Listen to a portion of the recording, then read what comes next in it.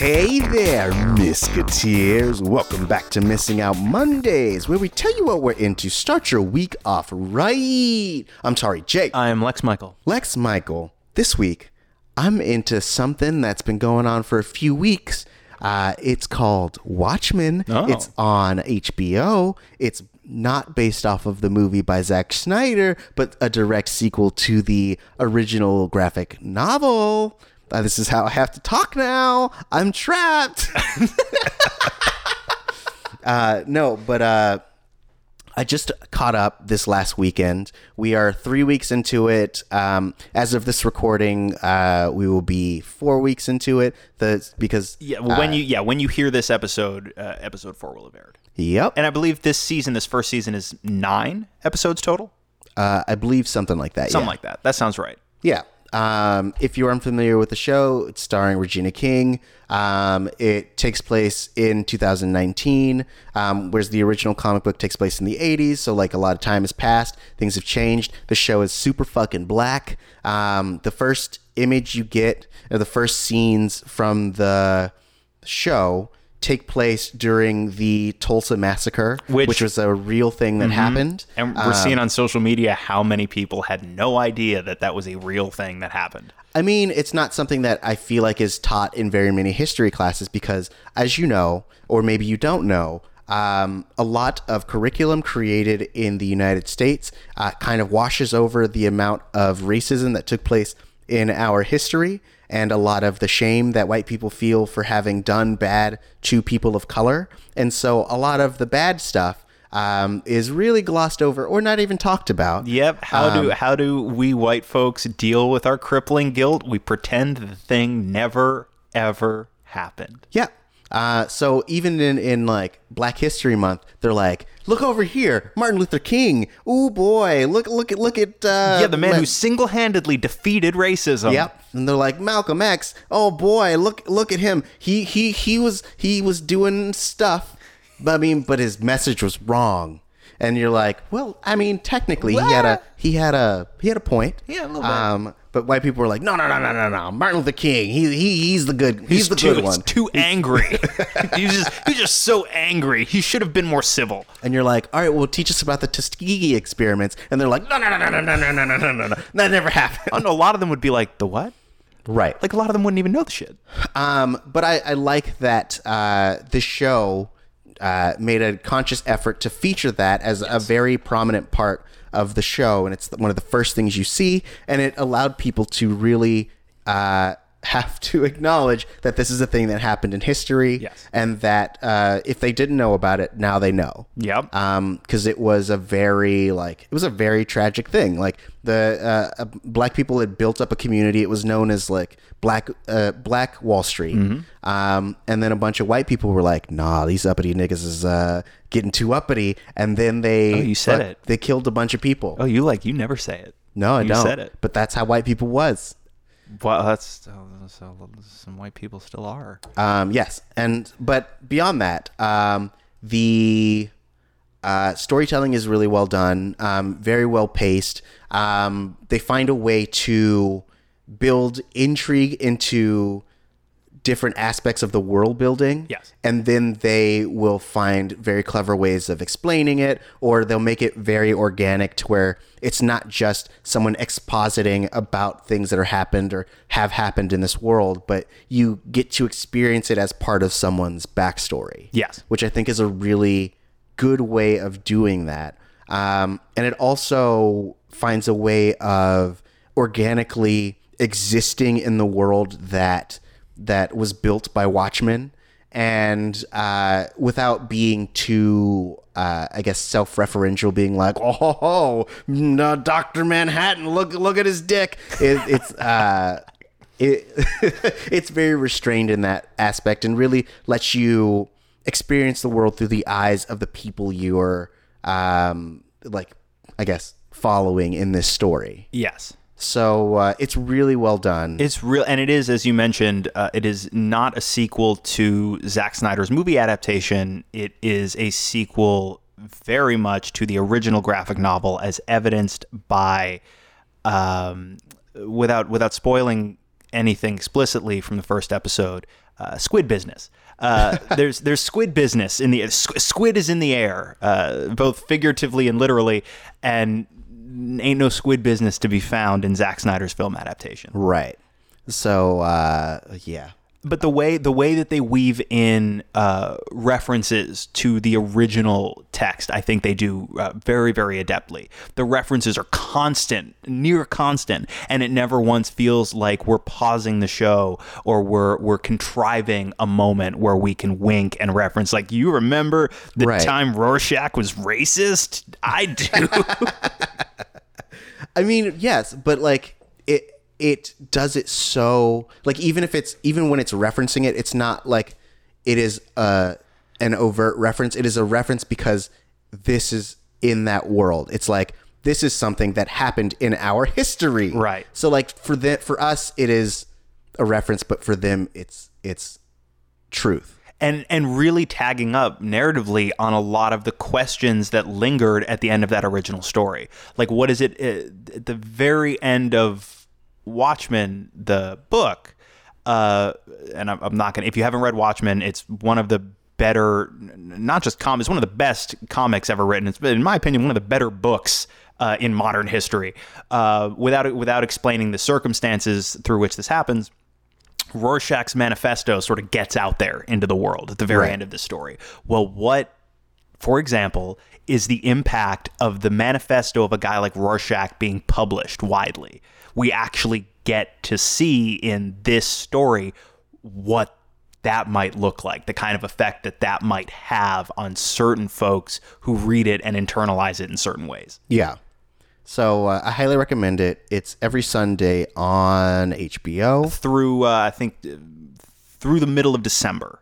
Yeah. I want to say it's only about 9 episodes. And again, like, Damon Lindelof, who's the showrunner, is much like J.J. Abrams. He's one of the best at building a sense of mystery. Yeah, at setting things up. Now we'll see. We'll see about what kind of payoff that the show offers, if any. Yes, but brilliant at building that anticipation and building that mystery and doling out information at a rate that it makes it impossible not to desperately want to see what the next thing is. Yeah, I mean, that's my one worry, is they are a certain number of mysteries that we've established just in the first 3 episodes. And I want them to pay off because I'm intrigued and I'm invested, but I also know whom the creator of said mysteries are. And so I really hope that the writer's room for this project understand the context in which people are coming into it and have the season mapped out. Yes, hopefully. And I guess my one last big thought is I don't want to, I feel like to talk much at all about Jeremy Irons' character on this show would be to spoil things, and I don't want to do that. I want people to be able to discover things on their own. But goodness gracious, does it seem like Jeremy Irons is having a ball here. Yes. I mean, I would say that, like, the biggest unspoilery thing I could say is that, like, he finds a way to be both delightful and slightly sinister, like most Jeremy Irons characters. Yes. He's so delightful, and the way that he interacts with people is like it's sometimes it's laugh out loud hilarious, and sometimes it's like very disturbing, and you're like, only he could pull off that dichotomy. Yes, and he's clearly having a great time playing this role, and he is so much fun to watch, and he needs to be, because so far in the story it does seem like all of his business is somewhat separate from everybody else's business. Right. So if you want, especially because everything that's going on with Regina King's character, now with Jean Smart's character, with their investigations, and with the continual expansion of the world and the story they're telling, you need something. If we're going to take a break from all that and go over here to whatever this dude's doing, you need like a Jeremy Irons to make that as equally as compelling as everything else. And through his performance alone, Jeremy Irons manages to make all of those sequences feel as essential as everything else. Yeah. So, Lex Michael, What are you into this week? Well, what I'm into this week is Mike Flanagan's movie Dr. Sleep, the sequel to The Shining. Both Stanley Kubrick's film version of The Shining and Stephen King's novel, The Shining, the two of which diverge greatly from each other in the third act. And Mike Flanagan is now tasked with the responsibility of trying to reconcile those two separate Shining identities and try and unify them into one cohesive story that both adapts Stephen King's novel Dr. Sleep, a sequel to, follow me on this, a sequel to his original novel with one ending, and make this adaptation a sequel to Kubrick's The Shining, a totally different interpretation of the story with a very different ending. Okay. Dude crushes it. Does he? Oh, in my opinion, dude crushes it. It's a shame. It doesn't look like, unfortunately, the movie's going to do great business, which is a huge bummer to me. I think Mike Flanagan's one of the best doing it right now. He's the guy who did Haunting of Hill House for Netflix, which I can't recommend highly enough. It's an excellent big piece of long-form horror storytelling. Yeah. He also did Gerald's Game for Netflix, another Stephen King adaptation of a story that many people thought was unadaptable. Dude crushed that too. Before that, he did Hush. He did Oculus. He did Before I Wake, I believe. But dude is a masterful director, and working on Gerald's Game, I think, is where he first sort of developed a relationship with Stephen King. Stephen King was super happy with the Gerald's Game adaptation. He famously he's not super hot on most adaptations of his own work. Very famously not super hot on Stanley Kubrick's adaptation of The Shining, which he felt took far too many liberties with his source material. Mm-hmm. And I get why it would feel a little bit more harsh personally for Stephen King, insofar as parts of the Jack Torrance character in that original novel were autobiographical. Like, he was struggling with alcohol, and he was struggling with a bit of a toxic relationship with his immediate family. Right. So I get why maybe it would feel even more personal if you take that character and change what King originally wrote. Yeah. So Mike Flanagan is tasked with the responsibility of reconciling both versions. How do I adapt King's novel faithfully, and how do I also sequelize Kubrick's movie version?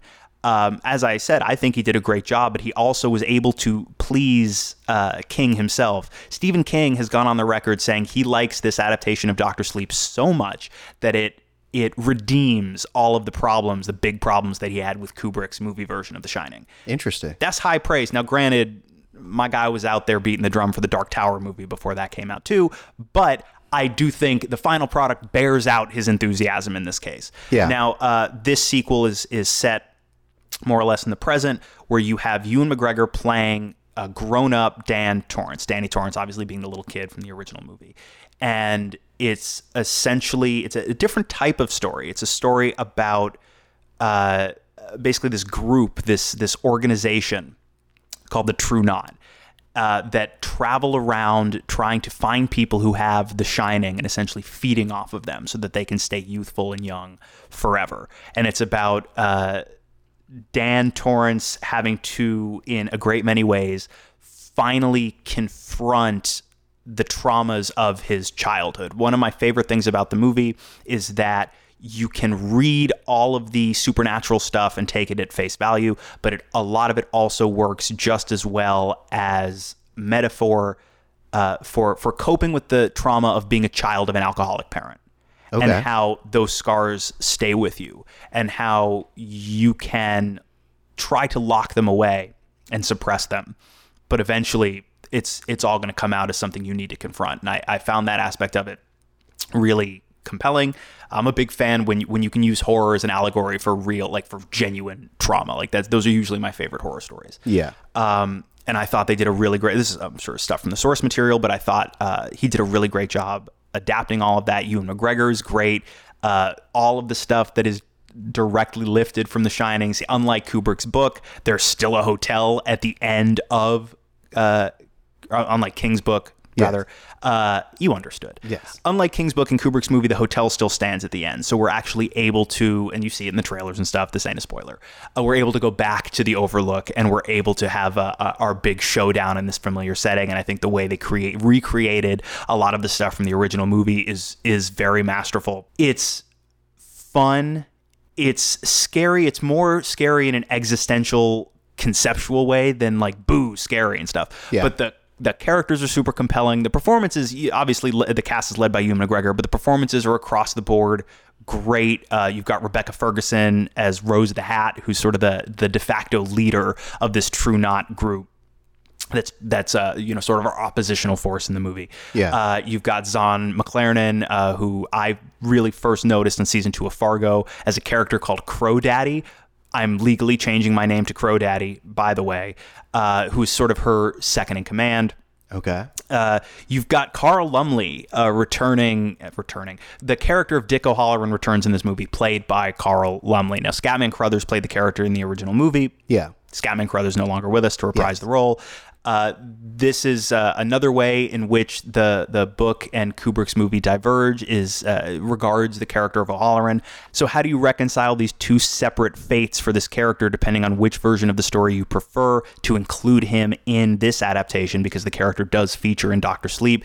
Mike Flanagan finds a pretty simple and elegant way to reconcile those two things as well. I dig it a lot. I have not read Dr. Sleep, the novel. A lot of people talk about it as if they perceive it as quote-unquote lesser King. But the consensus surrounding the movie is pretty much that Mike Flanagan took everything that worked about the novel and elevated it. Okay. And I think the final product really, really works. I'm looking forward to watching it again because I didn't know much of anything about the story of Dr. Sleep before I went and saw it. Now that I know what the movie is, I'm looking forward to going back and revisiting it, because I feel like it is going to hit me harder the second time, especially when I can read it so easily as a story that, more than it is about supernatural malevolence, it's about a guy confronting his personal trauma.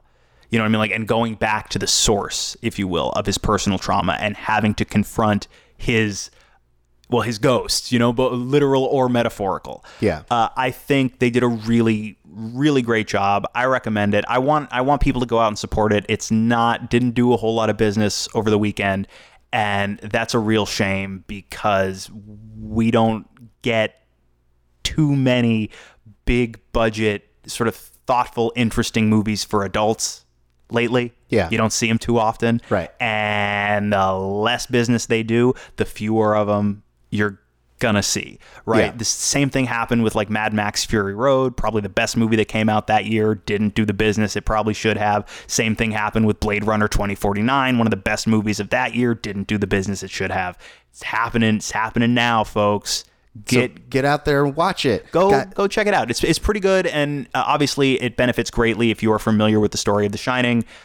I'd be curious if anybody listening goes and checks out Dr. Sleep, having no previous familiarity with The Shining. Tell me what that's like. I'm real curious. But everybody, seriously, go out, buy a ticket. It's well worth it. It's a real good time at the movies. It's an interesting story. The visuals are dope, and it gave me a lot to chew on. Like I saw it last night, and I keep thinking about aspects of the movie that I didn't even realize in the moment were resonating with me the way that they did, and I can't shake. It's a cool flick. Go support it because I want more movies like it.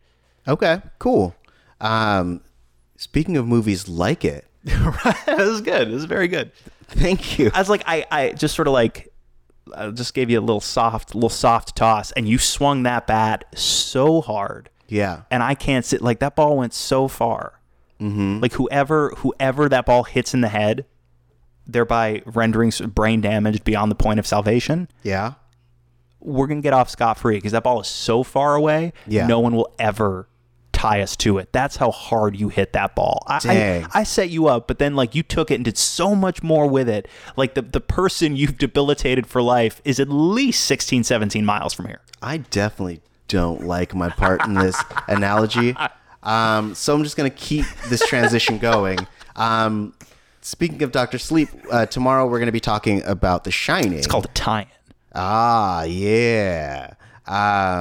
We're going to be tying up all our thoughts about The Shining and putting them in a nice, fun show for you to launch tomorrow. And don't worry, we won't overlook any detail. Ooh. See, I just did a you. Thank you. I just did a you. It was really well done. I hang out with you way too fucking much, dude. I'm not proud of myself in this moment. I mean, you should be. I think it makes you a better person. I think There's a heaviness on my soul. You're welcome for helping you out and making you better as a human being, Lex.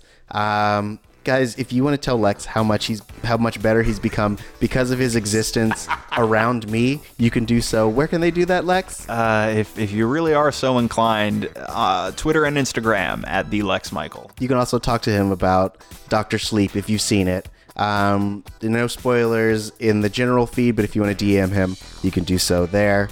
Just because I haven't seen it yet, and I'm going to see it soon. And then you can find me at TariJ, TariJay. You can't talk to me about Dr. Sleep yet because I haven't seen it again, but you can talk to me about Watchmen, especially if you get to the 3rd episode and you're like, oh snap. Please, let's talk about that snap stuff, because I'm all about it. If you want to talk to me about how black it is, bro, hit me up. You can do so in my DMs, or you can do so on my general feed. I don't remember if I said my handle, but I'm going to say it again.